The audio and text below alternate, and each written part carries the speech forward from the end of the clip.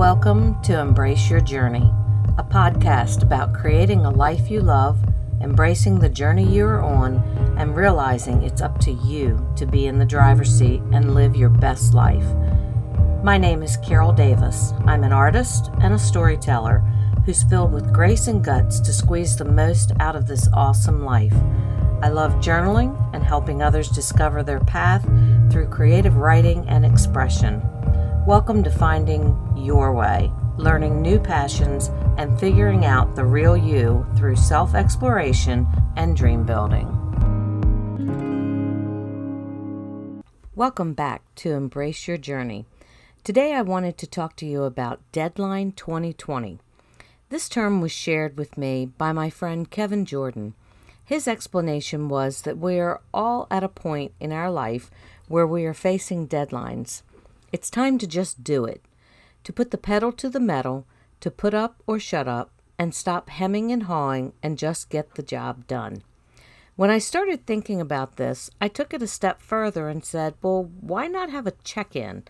Give yourself a reboot, an accountability. Now for the year 2020, I've been using the 20th of the month as a check-in. It's a way to pause and pivot if necessary, a chance to go back over the last month and review what I've done and reset my goals.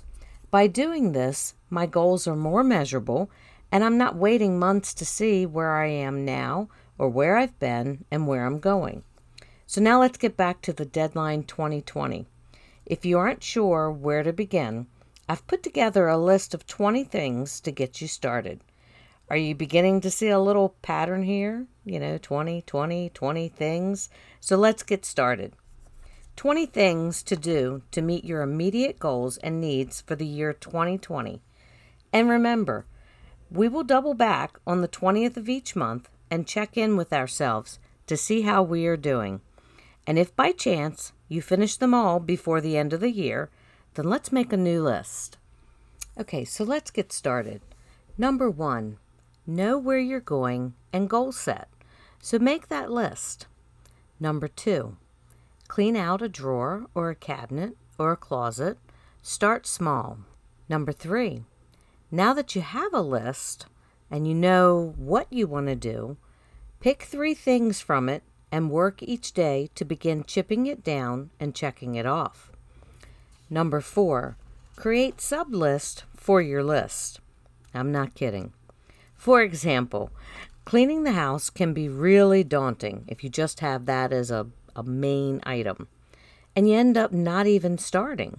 So break it into blocks. Have a list or a list item of clean the house, but then have a sub-list of each room, the living room, dining room, kitchen, etc. So now in each room, what needs to be done? Your closet, the drawers, clean the top of the dresser, change the sheets. I think you get my point. When you break it down into measurable pieces and tackle it a piece at a time, it makes it so much easier to just start. And those can be your 3 things too, as long as you are moving forward. Number 5, celebrate your victories as they arrive and give yourself permission to miss a deadline. So miss a deadline, you say? What? Yeah, don't make it a habit, of course, but the first step is giving yourself grace and forgiveness if that's necessary. Number 6, phone a friend. That seems silly to use that term, but it really can be one of your best methods for getting things done. Having someone to talk to can be one of your best tools of motivation. They can also be your accountability buddy. Number 7, journal your thoughts. You will hear me say this a lot. Journaling gives you a reference point. It gives historical data and can be used as a quick reference tool. Journaling will also give you the release you may need to let go of things in your mind that may be bothering you. Sometimes you don't even know that they're bothering you. Number 8, stop procrastinating. Nothing makes you feel better than facing something head on and getting it done and just being done and over with it. The more you think about it and how you need to have it done and you don't do it, the more it's going to create burden on your shoulders. So get rid of that burden. Number 9, create a morning routine. I'm a good one for this, but really it does help. Being organized and disciplined with how you're going to handle your day goes a really long way. Even beginning that routine for the next day, the night before, gives you a great head start. And again, I am really a good one for this in the way of, I end up going to bed and going, oh, I didn't do what I was supposed to do. So you know what you do? The next day, you give yourself grace and forgiveness, and you start all over again. The idea is to keep it in your mind that these are the things that I want to do, these are the goals that I want to set, and just bit by bit, work your way towards them. Number 10, practice gratitude for those around you and in your life.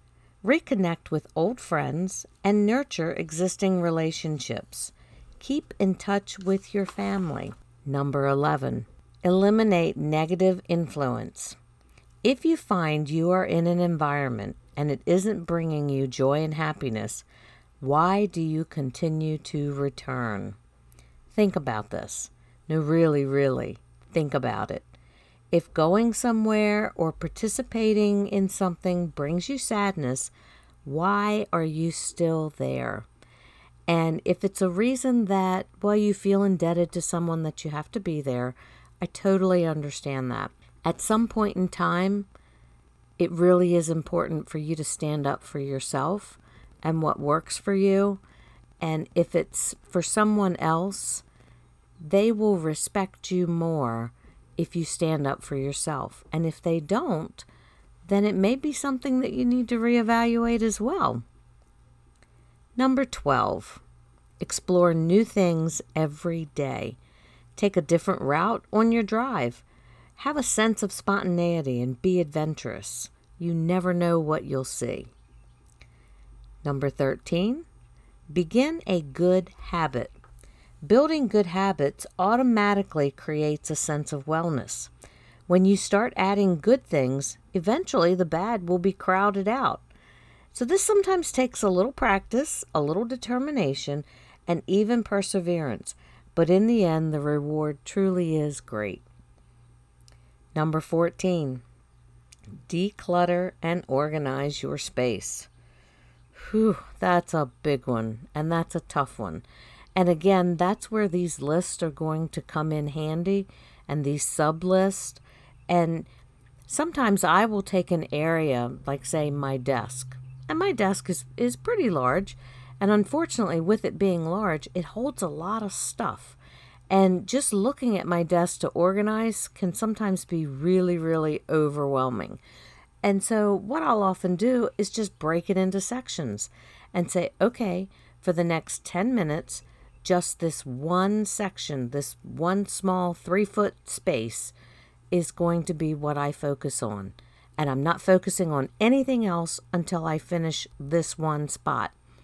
If I do that 3 times, and yes, my desk is probably overall about 9 feet, give or take, because it's rounded and has just a lot of space. So it would take me 3 separate times to really clean this desk well. And if that's what it takes, and you break it down into small chunks, eventually you will do it and you'll get it done. Okay, number 15. Learn a new skill. If you're not sure, let YouTube be your new classroom. Man, what I would have given to have had YouTube 30 years ago. A whole world of learning is right at your fingertips.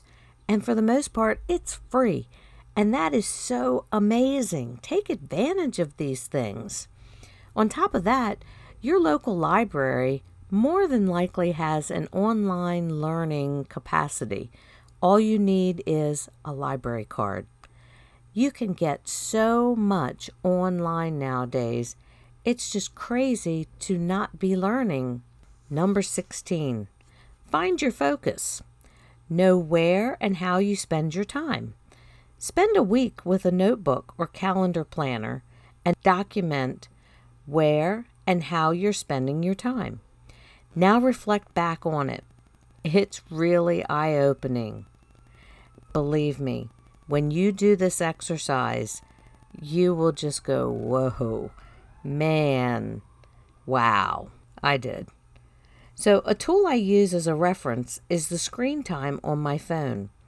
It actually calculates how much time I spend scrolling and the amount of time I spend in each type of activity. I make it a point to note my time on social media apps and work towards reducing it. Number 17. Do you have an action plan or a process or even a simple thought of how you can achieve your dreams and what you want out of life? When was the last time you had a dream? And I'm not talking about a dream that you have while you're sleeping. When was the last time you sat and dream built with someone, even if it's just yourself? If you take the time and sit and think, what would I really, really like for my life to look like? And write it down. Start putting it into motion. The first step is to think about it. The second step is to realize that it's really something that you want and you deserve it and you're allowed to have it. You just have to be willing to allow yourself to have it. Number 18, read. Read a book, read a magazine, read the newspaper. Just read. Expand your mind and your horizons by simply picking up a book and reading. Not only will you increase your vocabulary, you may learn a few things, creating new ideas of your own, and travel to faraway places without ever leaving your couch. It's pretty amazing. Number 19, alter your diet just a bit.